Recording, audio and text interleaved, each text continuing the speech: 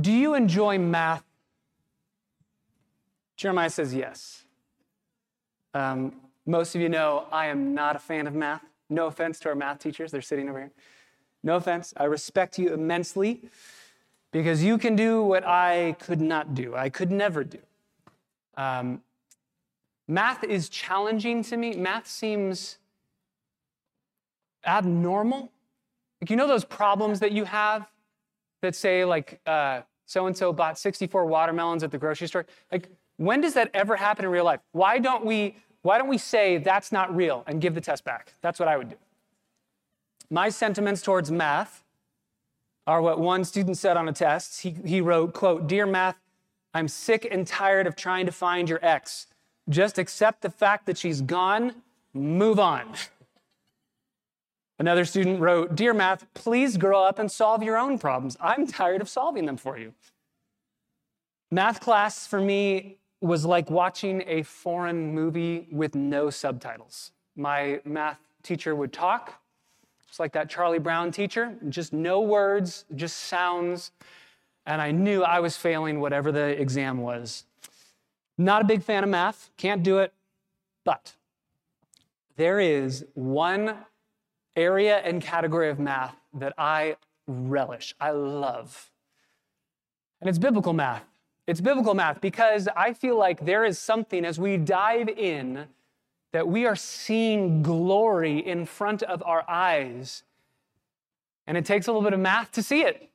So this morning, with our trusty iPhone calculators, we're going to have some fun diving into one of the most amazing prophecies in the entire Bible. I know that I exaggerate a lot. I know that. I know I speak in hyperboles, but this is literally one of the most amazing prophecies in the entire Bible. It's also one of the hardest. That's why last week we dipped our toe into the shallow end of this text, and we tried to figure out what can we know without getting stuck in the details. This text gets very technical, so what can we know without getting too bogged down? And we said three things. We can know that this prophecy of Daniel's 70 weeks is an answer.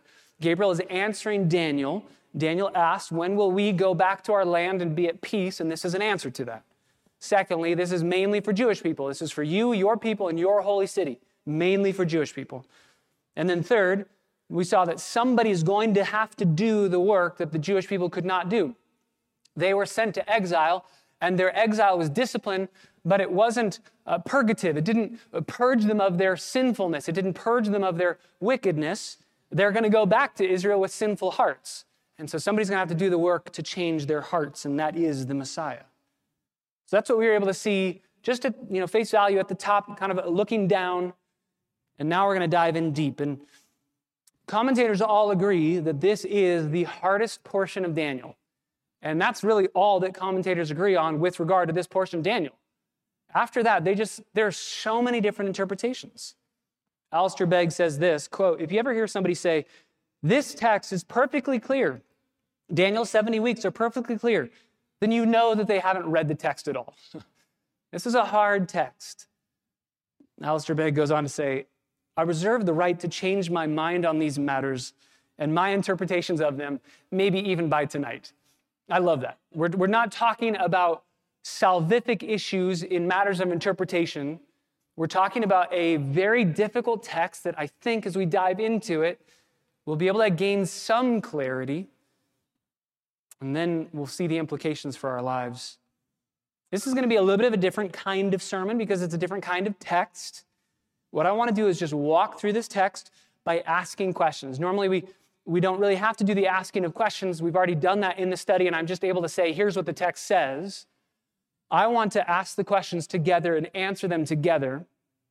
And really what I want to do is what I do every time we open the Bible. Every time you open the Bible, this is what we should be doing together. What does the text say? What does it mean by what it says? And what does that meaning mean for us? That's really Bible study. That's reading the Bible. What does it say? We're just making observations. We're going to ask questions. As we answer those questions, what does it say? Here's what it says. Okay, what does that mean? Now we're looking for authorial intent. Now we're looking for what did Daniel mean? What did Gabriel mean? What's the interpretation? And then we can't stop there because if we stop there, we've just gained knowledge. We haven't gained any transformation. So once we figure out the technical details, then we have to ask, so what? What does the text say? What does it mean? What does it mean by what it says? What does it say? What does it mean? And what does that meaning mean for us today? So if you have your copy of God's word, Daniel chapter 9 is where we are. And I want to read verses 24 through 27, ask God's blessing on our time, and we'll dive in together. This is Gabriel speaking. He says, verse 24, 70 weeks have been determined for your people, for your holy city, to finish the transgression, to make an end of sin, to make atonement for iniquity, to bring in everlasting righteousness, to seal up vision and prophecy, and to anoint the Holy of Holies.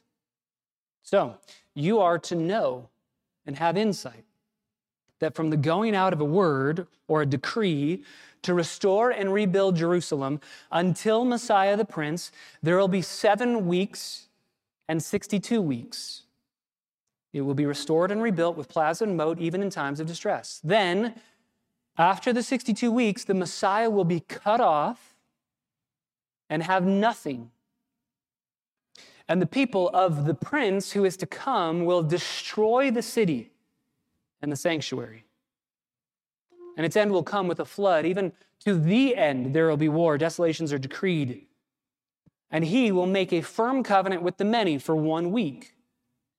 But in the middle of the week he will make sacrifice and grain offerings to cease. And on the wing of abominations will come one who makes desolate, even until a complete destruction, one that is decreed, is poured out on the one who makes desolate. Let's pray together and ask God's blessing on our time.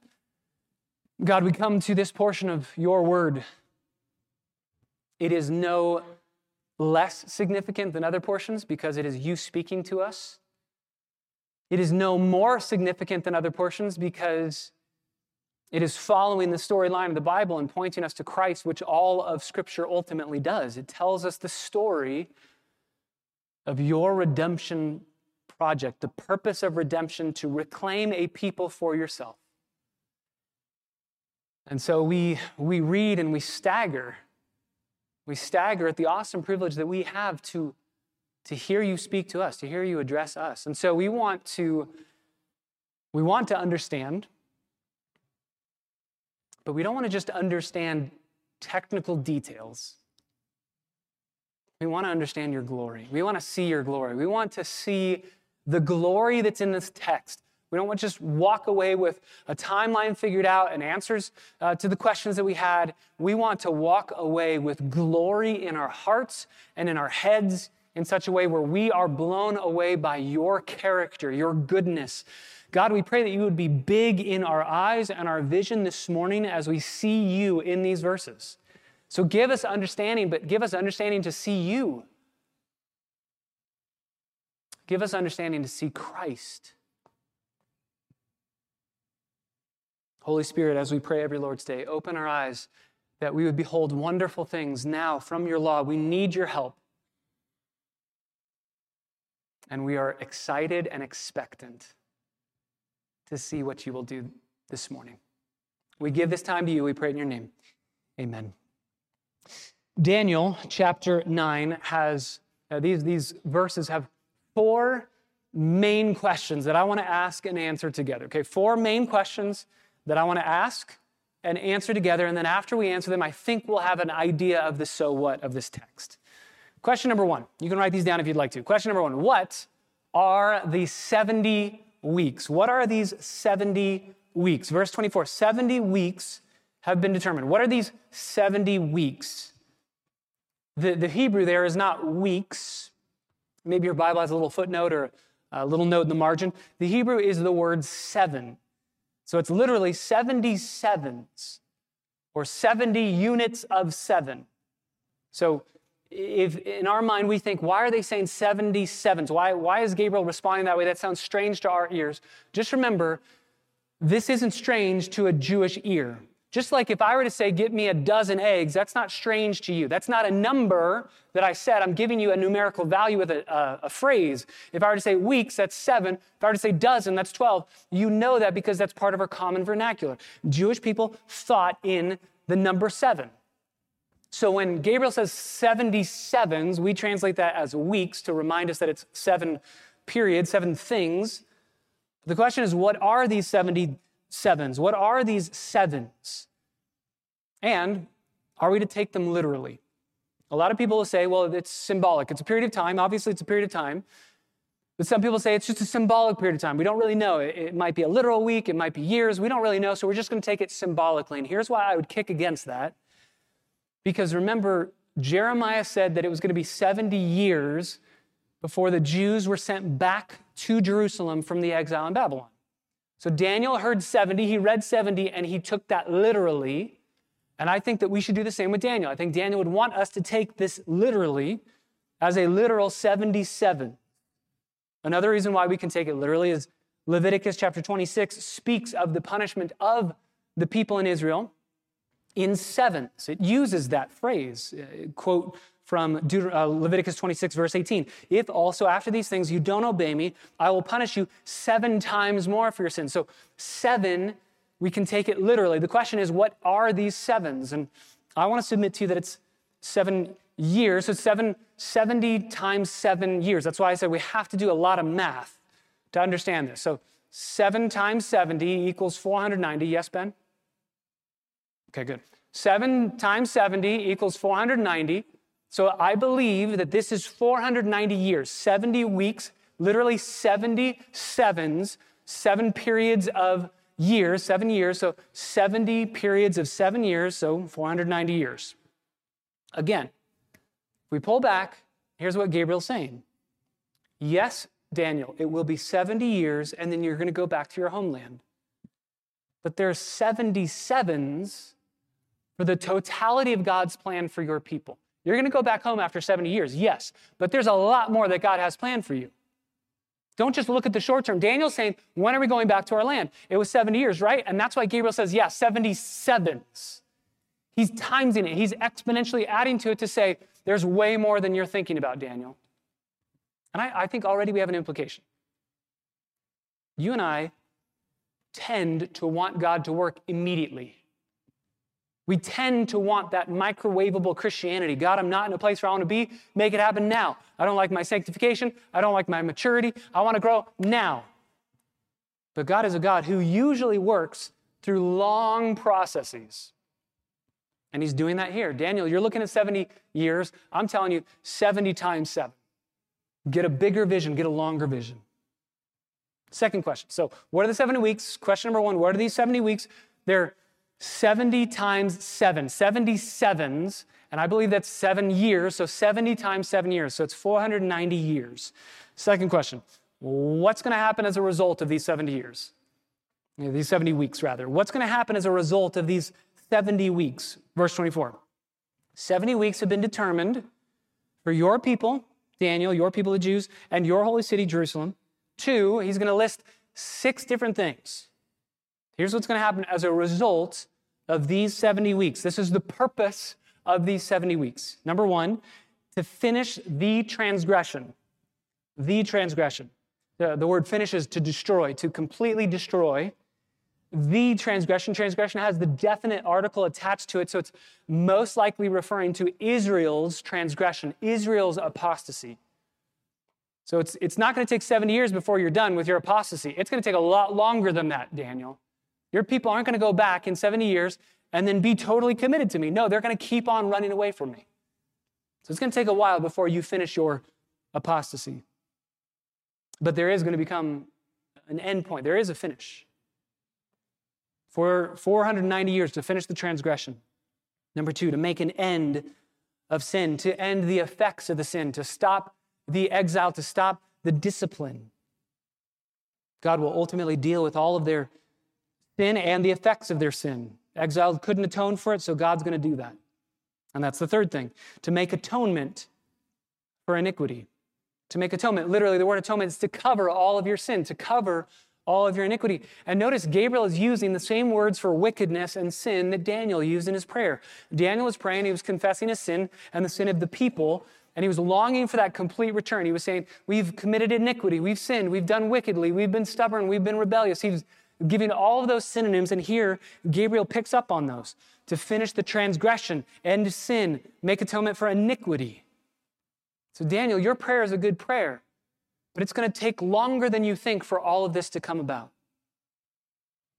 Gabriel's saying, Daniel, it's going to happen, but it's going to be a lengthier timeline than you think.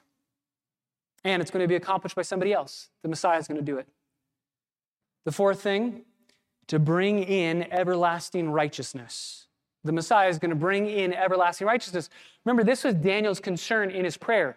God, if we go home, after the 70 years of exile are completed, when we go home, we're still going to be sinful people.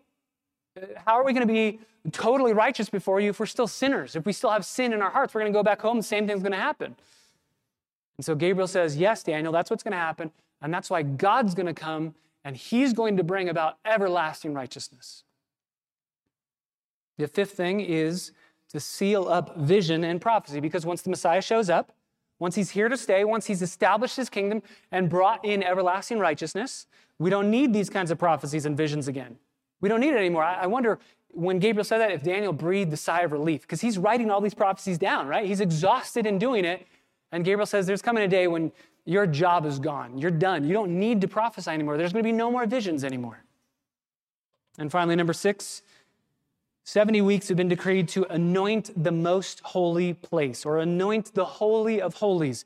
That's in the temple. So the temple's got to be rebuilt, which is what Daniel was thinking. Daniel was praying, are we going to go back to Jerusalem, have our temple again, be able to worship Yahweh again? And Gabriel's saying, yes, that's going to happen. But it's going to take longer than you think. So 6 different things. So here's my question. Have all of these been fulfilled? You can answer me. Have all of these things been fulfilled? No, clearly not, right? Are we living in a world with everlasting righteousness? No. So either you have to take that somewhat symbolically and say, well, there's everlasting righteousness in the kingdom of God in a spiritual sense, or taking it at face value, which I think Daniel would do, there's still a kingdom yet to come with everlasting righteousness. In fact, the first 3 of these 6 are partially fulfilled at the first coming, but the second 3 can only be fulfilled at the second coming. The first coming of Christ, he kind of ended the transgression, but Israel's still in apostasy. They are not following Yahweh as their God. So it can't fully be fulfilled until the second coming. He's definitely made an end of sin for you and for me, yes, but the effects of the sin have still remained. He's absolutely made atonement. Amen, amen, atonement is done for. But he hasn't brought in everlasting righteousness. Vision and prophecy haven't been sealed up. We know that because Revelation tells us that 2 witnesses will show up. They're going to prophesy, so that's still yet to come. And the Holy of Holies has not been anointed with sacrificial systems continuing. That hasn't happened yet. So there's some that's yet to come. And that already we're seeing there's a future aspect to what Gabriel's saying. So 2 questions thus far. What are the 70 weeks? So they're 77s, literally 490 years. And then what's happening as a result of these 70 weeks? 6 different things that Gabriel says, this is the purpose of all of these years. This is the point. Some of it's happened partially, but we're still waiting for a lot of it to happen. That leads us to question number 3. What is the progression of these 70 weeks? As in, how do they play out? What's the progression of these 70 weeks?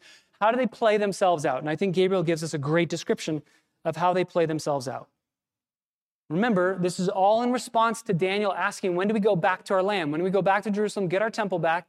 Gabriel's saying, hey, you're going to get that, but there's something way greater than you're even asking for that God's going to plan, that God's got a plan for, and he's going to make happen.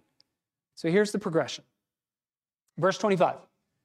You are to know and have insight that from the going out of a word or a decree to restore and rebuild Jerusalem until Messiah the Prince, there will be 7 weeks and 62 weeks. We'll talk about why it's split up into those 2, 7 and 62. But there's 69 weeks.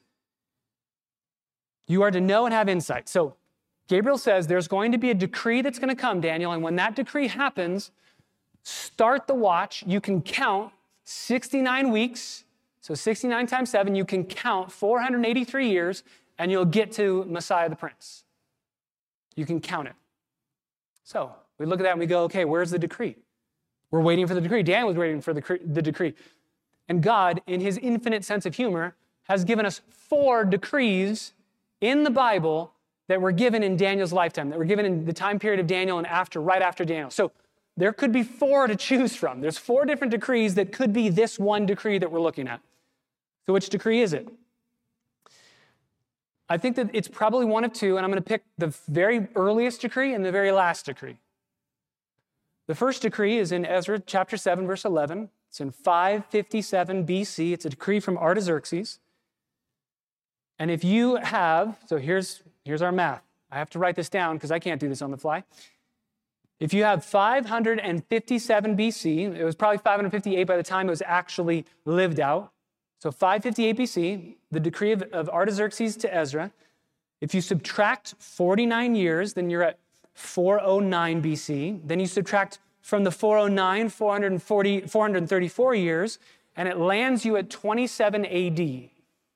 Because there's no 0 year. Remember, it goes 1 BC to 180, there's no 0 year. So, 27 AD, that's one time period when Jesus was baptized. He was either baptized in 27 AD or 30 AD. So if you hold this view of this decree, then you have the decree that Ezra receives to the baptism of Jesus. And you have a fulfillment of this, right? The decree to restore and rebuild Jerusalem. You get to go back home, the exile's done, and Messiah the Prince. So it could be that one. That would land you at 27 AD. The second option, if we go all the way further, the second option would be 444, 445 BC. This is another decree by Artaxerxes given to Nehemiah. This is in the book of Nehemiah, chapter 2, verse 1. And if you start this one, so the clock starts at 445 BC, subtract your 49 years, the first 7 weeks, and you land at 396 BC. Then you subtract the 62 weeks, or the 434 years, and you land at 38 AD. And you're thinking, 38, that's way past Jesus. Yes, it is. But there's a way to understand, pull it back a little bit, because instead of the years being 365 days, they're 360-day years, which that's not just making up a number. That's actually in the book of Revelation. In Revelation, you see 1,260 days equals 3.5 years. So 360-day year works. So here, if that is the case, you have 444, 445 BC, all the way to 33 AD, and you have the triumphal entry. So we have 2 options for the decrees here. Let's sum it up. 2 options. Number 1, Ezra gets a decree to go back to Jerusalem, and that decree starts the timeline, goes all the way to the baptism of Jesus in 27 AD, or you have the decree in 444, 445 BC, Artaxerxes given to Nehemiah, that goes all the way to the triumphal entry in 33 AD.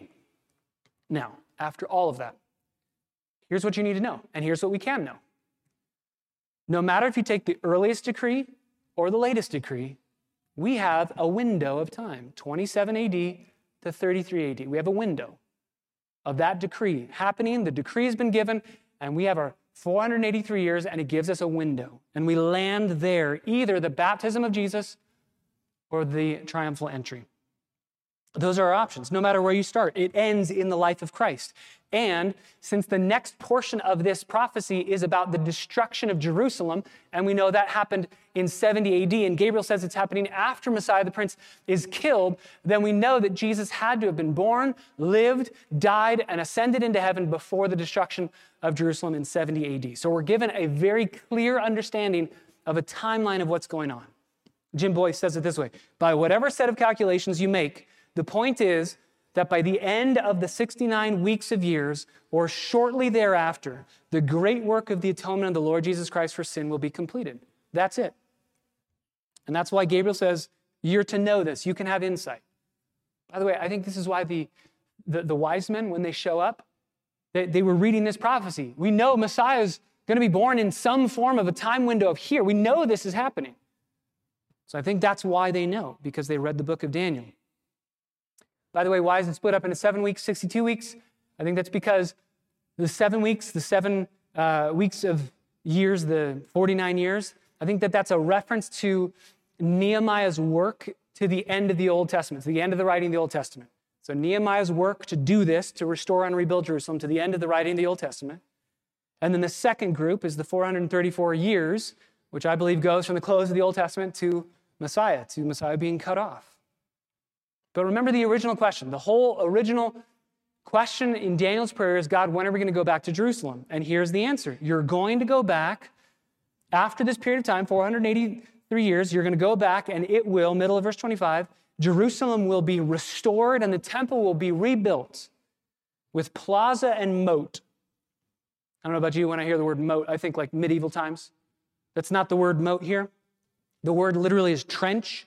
It's referring to digging down the base of the wall. So you wanted a high fortified wall for your city so that people couldn't just climb over. So there were two ways to do that. You either build high or dig low in front of it. And so you usually did both. That's what this word is, the trench. It'll be built. It'll be fortified. But it'll be fortified even in times of distress. End of verse 25.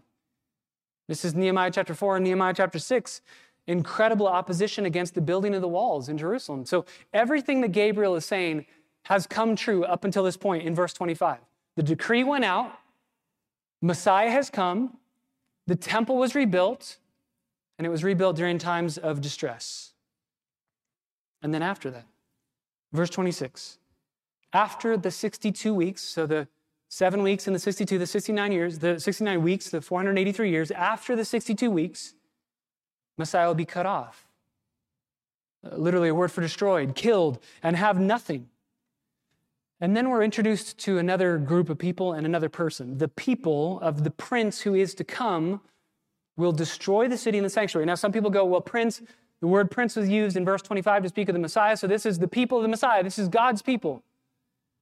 I would argue it can't be because it's saying that these people, God's people, are destroying Jerusalem and the temple. God's people didn't do that. Whether you take it church or whether you take it Jews, neither group of people did that. So these are a different group of people because this is a different prince. This is a prince who is to come. This is somebody yet to come. And the people that follow him, the people who are like him, the people that want to be like him in his evil ways are following after him and destroying the city. And that happened again in 70 A.D. The city of Jerusalem was destroyed. The temple was destroyed. So in Gabriel's prophecy here, we have Gabriel saying, you're going to go back to Jerusalem. Messiah's going to show up. Temple's going to have been rebuilt. Messiah's going to show up. Messiah's going to die. And then after Messiah dies, the temple's going to be destroyed and Jerusalem's going to be destroyed. That's what we have so far. Regarding the destruction of Jerusalem, one commentator writes this, very helpful. During the long siege of Jerusalem in 70 A.D., a terrible famine raged in the city, and the bodies of the inhabitants were literally stacked like cordwood in the streets. Mothers ate their children to preserve their own strength. The toll of Jewish suffering was horrible, but they would not surrender the city. When at last the walls were breached, Titus, who was in charge of this siege, tried to preserve the temple. He thought it was so beautiful, he tried to preserve it by giving orders to his soldiers not to destroy or burn it. But the anger of the soldiers against the Jews was so intense that, maddened by the resistance they had encountered, they disobeyed the order of their general and they set fire to the temple. There were great quantities of gold and silver in the temple, which had been placed there for safekeeping. This all melted down and ran between the rocks and into the cracks of the stones. And when the soldiers captured the temple area, in their greed to obtain this gold and silver, they took long bars, pried apart the massive stones. Thus, quite literally, not one stone was left standing upon another, just like Jesus had said. The temple itself was totally destroyed, though the wall supporting the area upon which the temple was built was left partially intact, and a portion of it remains to this day. You know, it's the Wailing Wall, the Western Wall. But Gabriel says, Daniel, you're going to go back. Jerusalem will be rebuilt. The temple will be rebuilt. Messiah's going to show up. Messiah's going to die, and the temple will be destroyed. And then he says this. This is where he's going to make the telescope go out a lot farther for us. At the end of verse 26, he says, at its end, middle of verse 26, at its end will come with a flood. Its end will come with a flood. It, meaning Jerusalem and the temple. That end of Jerusalem and the temple will come with a flood. It will be flooded with people, flooded with a war zone. It will be destroyed. But then he says this, even to the end. Not its end, but the end. I think this is a different end. I don't think this is the ending of Jerusalem and the temple because he says that's going to happen. And then he says from that point forward all the way to the end of the age, the end, all the way to the end. There's going to be war and desolations are decreed. So now he's gone from, let's stare at 70 AD, and he goes, you know what, Daniel, you're going to get your temple back, you're going to get your city back, and then it's going to be destroyed. And then you're not going to get it right back, and it's going to be another war zone all the way to the end. It's going to be absolute destruction. So we ask the question, what is the progression of these 70 weeks? How do they play out? And I think the answer is, when the decree is given, either from Artaxerxes to Ezra or Artaxerxes to Nehemiah, you can start the stopwatch 483 years all the way to Messiah, either his baptism in 27 AD or his death or the triumphal entry in 33 AD. Those are our options. Either way you land in that 6-year window of time. God's going to work that out. In the middle of that time period, the temple will be rebuilt under distress. The city of Jerusalem will be rebuilt under distress. And then after Messiah is killed, the temple will be destroyed by the people of this prince who is yet to come. So, that's a lot. It's technical. Here's one thing we can know right off the bat, one implication. God knows and has a time frame and a time period to the very day for everything that's going to happen. I was reading in my Bible reading plan for this year, going through Exodus. God says in Exodus to Moses, hey, it's been 430 years to the day. It's in there, to the day. He says, I prophesied, I told Abraham that was going to happen. You are my people. You're going to get this land, but you're not going to get it right away because it's going to take a while. It's going to be 430 years. And God says to Moses, hey, it's 430 years to the day. I told you it was going to happen, and it happened. We can trust in God's sovereign control over all things. Finally, one last question. What is this last week? When is this last week? And what happens in it? What is this last week? Verse 27. So we've covered verse 24, 25, and 26. Now we get to the 70th week of Daniel. We get to this last week. What is this last week? When is this last week? And what happens in it? So we got one last week, verse 27. He will make a firm covenant with the many for 1 week. One more period of 7 years. We have three main options. Either this 70th week began immediately after the 69th week, or it's not a literal 7 years, it's just a symbolic measure of time, or it's a literal 7-year period that's yet to come. So let's take those in stride. Number one, is the 70th week of Daniel right after the 69th week? So remember, what happened at the end of the 69th week? Messiah was cut off. So therefore, if the 70th week happens right after, so we're in 33 AD. I believe Jesus died in 33 AD. Some people believe 30 AD. Both work. I think it's 33. I could tell you why later. But 33 AD, if we have 33 AD, and then we have 7 years, we're up to 40 AD, nothing happened in 40 AD. Nothing happened. So all that's being described in verse 27, most people who would take this happening right after Jesus died would take it as the destruction of the temple in 70 AD, but that's 70 AD, not 40 AD. So it can't be the 70th week happens right after the 69th week. In fact, I think you can prove that in the text. Jesus doesn't die at the end in the 69th week. He dies after. So 69 weeks have happened, 483 years have happened, and then a pause. There's a gap. There's a break. Jesus dies. And then the 70th week starts. Jesus doesn't die at the end of the 69th or the beginning of the 70th. They happen, they're bookends to his death. So I think there's a gap. I don't think it happens right after. Secondly, I don't think it's symbolic. There are some people, and again, these are all brothers and sisters in Christ. This is not a hill to die on. There are some people who would say that this is now a symbolic period of 7 years. It's not actually 7 years. It's a symbolic period of time. But this is really bad hermeneutics, because they would take the 483 years as literal years, the 69 weeks, they'd say from the decree of Artaxerxes to Messiah being killed, we've got that 483 years, that's literal. And then they'd go, but this 7 years, that's figurative. That doesn't work. That doesn't work in hermeneutics, in Bible interpretation. You can't just switch your hermeneutic. Gabriel, if he were standing here, he'd go, that's not what I said. You can't take one literal and then just switch the next one to make it figurative. You can't do that.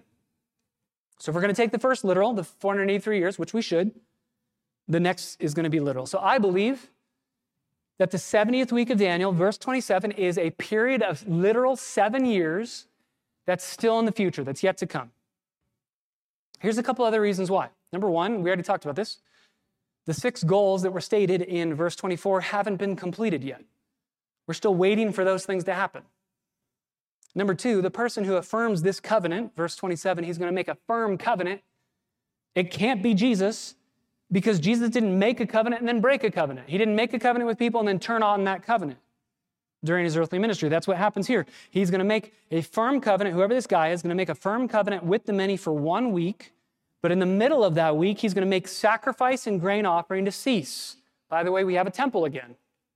Right? The temple's destroyed in 70 AD, but here, a future 7-year period of time, we're going to have a temple because there's sacrifices and grain offerings. And then this person's going to stop that in the middle of this 7-year period, 3.5 years into it. It can't be Jesus because he didn't make and break a covenant. Also, verse 27 can't be Jesus because it corresponds most clearly to the prince who is to come. If you look at the grammar here, verse 26 says, after the 62 weeks, the Messiah will be cut off and have nothing, and the people of the prince who is to come will destroy the city and the sanctuary. The end will come with the flood, and he, the prince who is to come, he will make the firm weak. The nearest antecedent is not Jesus. It's this prince who is to come. Can't be Jesus. And since we've studied the book of Revelation, you know that my understanding of this, and I believe most of your understandings of this would be, this is the Antichrist. This is the person in Revelation 12 and 13 who hasn't yet appeared. This is the person in Revelation 19 who will be destroyed by Jesus at Christ's second coming. We also know that this has to be future because the abomination of desolation hasn't happened yet. Matthew 24, verse 15, Jesus is speaking of the abomination of desolation as a future event. And verse 27 talks about the abomination of desolation, so it can't have happened yet. It couldn't have already happened. And finally, since Jesus hasn't come back the second time, when he came back, when he showed up the first time, after the 483 years, he showed up. Then I believe after this 7-year period of time, he's going to show up.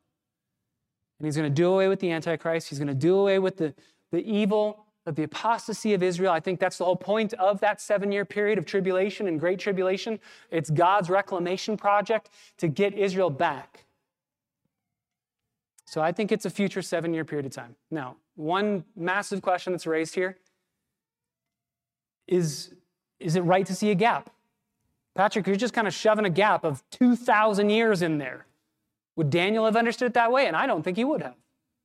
He would have seen a gap. I don't think he would have thought it was 2,000 years. Am I just shoving a gap in there to fit my theology? I don't think so. I think I just proved that with the 69 weeks. Then after that, Jesus dies. Then after that, 70th week starts. So there's already a little bit of a gap. But just 3 verses I want to take you to so you can see these. And write these down because it'd be helpful to remember there are other gaps in the Old Testament that happen like that. And there are thousands of years of gaps. So go to Zechariah 9. Zechariah 9, verse 9. You guys know this passage. This is the triumphal entry. Zechariah 9, rejoice, verse 9, rejoice greatly, O daughter Zion. Make a loud shout, O daughter of Jerusalem. Behold, your king is coming to you. He's righteous and endowed with salvation. He's lowly and mounted on a donkey, even the colt of a donkey, the foal of a pack animal. We've got verse 9 is the triumphal entry. That's Jesus' fulfillment of that is the triumphal entry. Verse 10, I will cut off the chariot from Ephraim, the horse from Jerusalem, and the bow of war will be cut off. He will speak peace to the nations, and his reign will be from sea to sea and the river to the ends of the earth. That hasn't happened yet. We're still waiting for that. So verse 9 is 33 AD. Verse 10 hasn't happened. 2,000 years away. Go to Isaiah. Isaiah chapter 9. You know this one as well. Isaiah chapter 9, verse 6. This is what God says. Unto you a child will be born.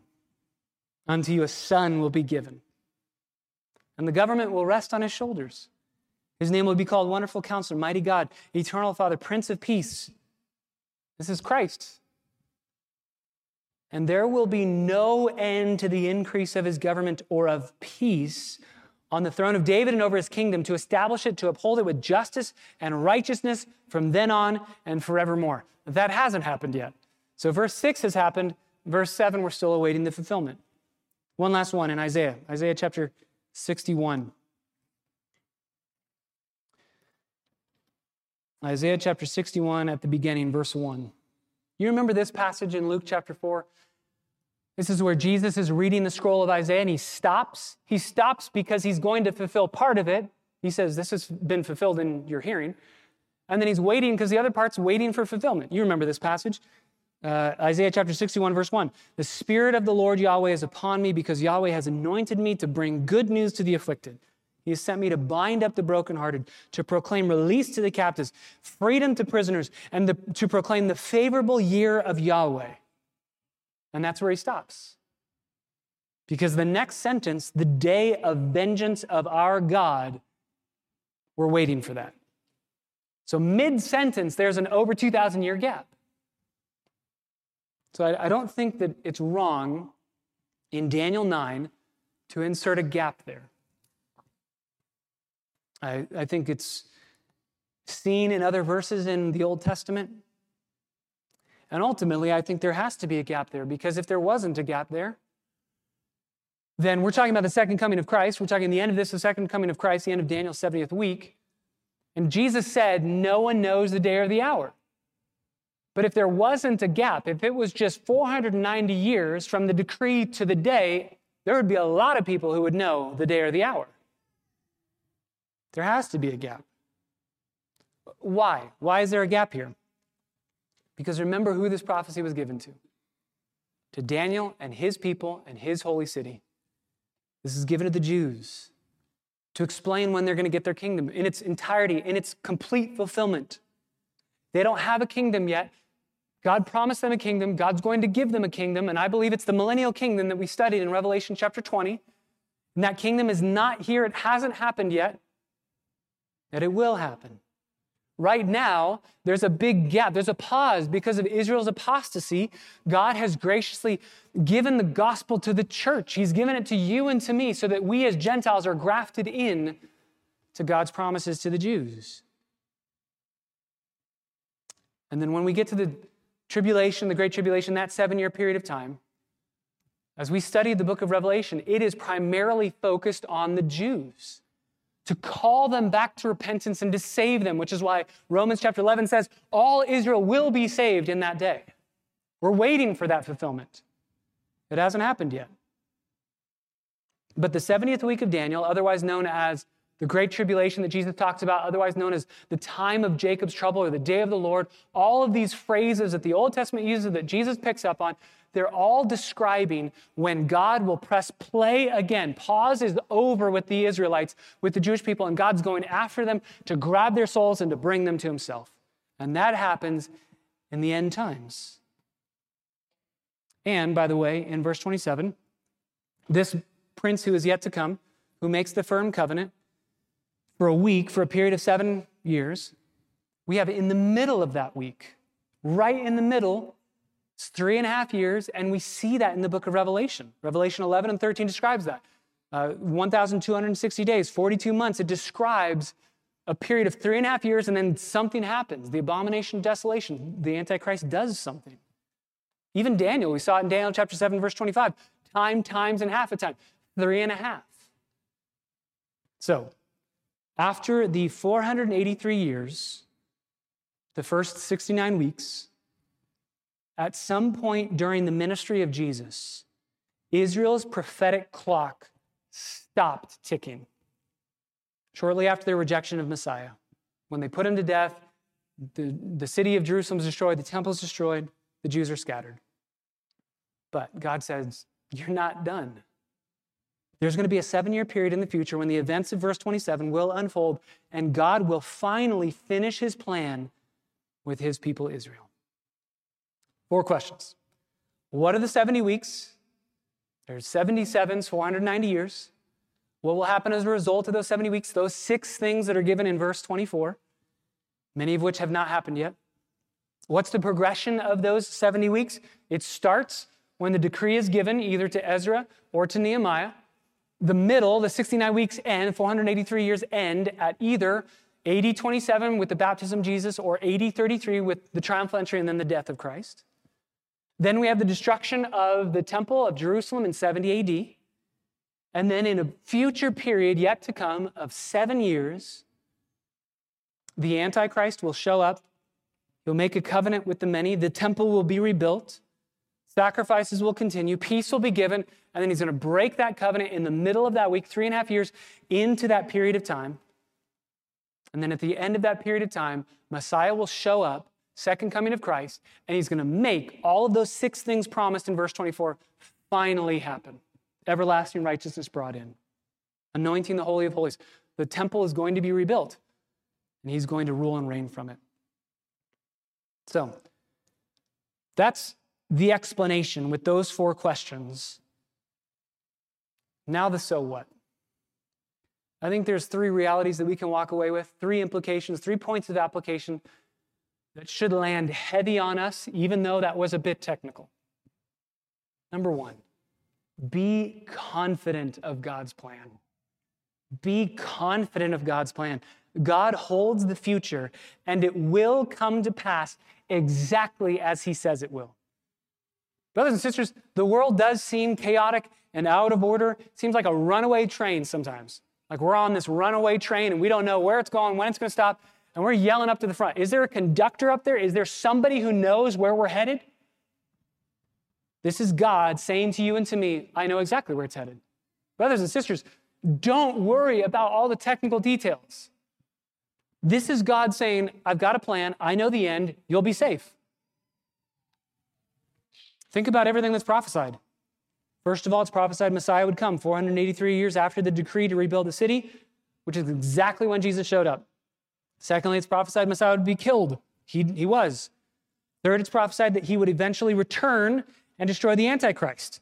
So that tells us he had to have been raised from the dead because he's going to show up again. And he was raised from the dead. We're told at the end of the age, the evil ruler is going to arise and persecute God's people.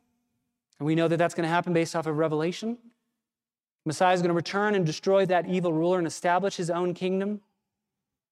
I mean, all of these things either have already come to pass in their perfection or we're awaiting their fulfillment in their perfection.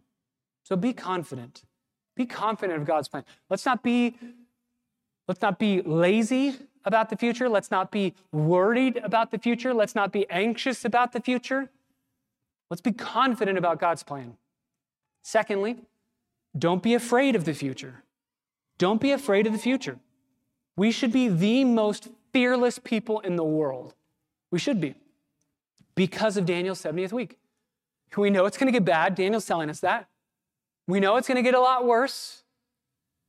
But we know without a shadow of a doubt, brothers and sisters, take this with you. We know evil will never ultimately win. It won't. Del Ralph Davis says, a final ruler will exalt himself, impose his authority, forbid true worship, instigate idolatrous worship, and then run into the meat grinder of God's decree. Predetermined, on target, certain. Antichrist is going to look like he's ruling and reigning with nobody to stop him, and then God's going to show up and say, you're done. 7 years. Don't be afraid of the future. Don't be afraid of the short-term future or the long-term future. Evil will not win. God does. And finally, number 3. When we talk about be confident in God's plan for the future, and then don't be afraid of the future, where I want us to land is the glory that is hidden inside of this text. Did you see the crux of this text? Number 3, the third application is the glory of Messiah's death. Don't forget, in all of the fun of the mathematics and the timelines, and all of the fun of trying to figure out all the technical details, and we did a lot of work this morning. But don't forget, the crux of this passage is verse 26, Messiah will be cut off. If Jesus didn't die, then we have no hope. And if he died and he stayed dead, then we have no hope. But if he died and he rose from the dead, and he's coming back, then it doesn't really matter what happens. We say that all the time on Easter Sunday, right? If the resurrection didn't happen, nothing matters. But if the resurrection happened, and since it happened, nothing else matters other than that, other than Christ.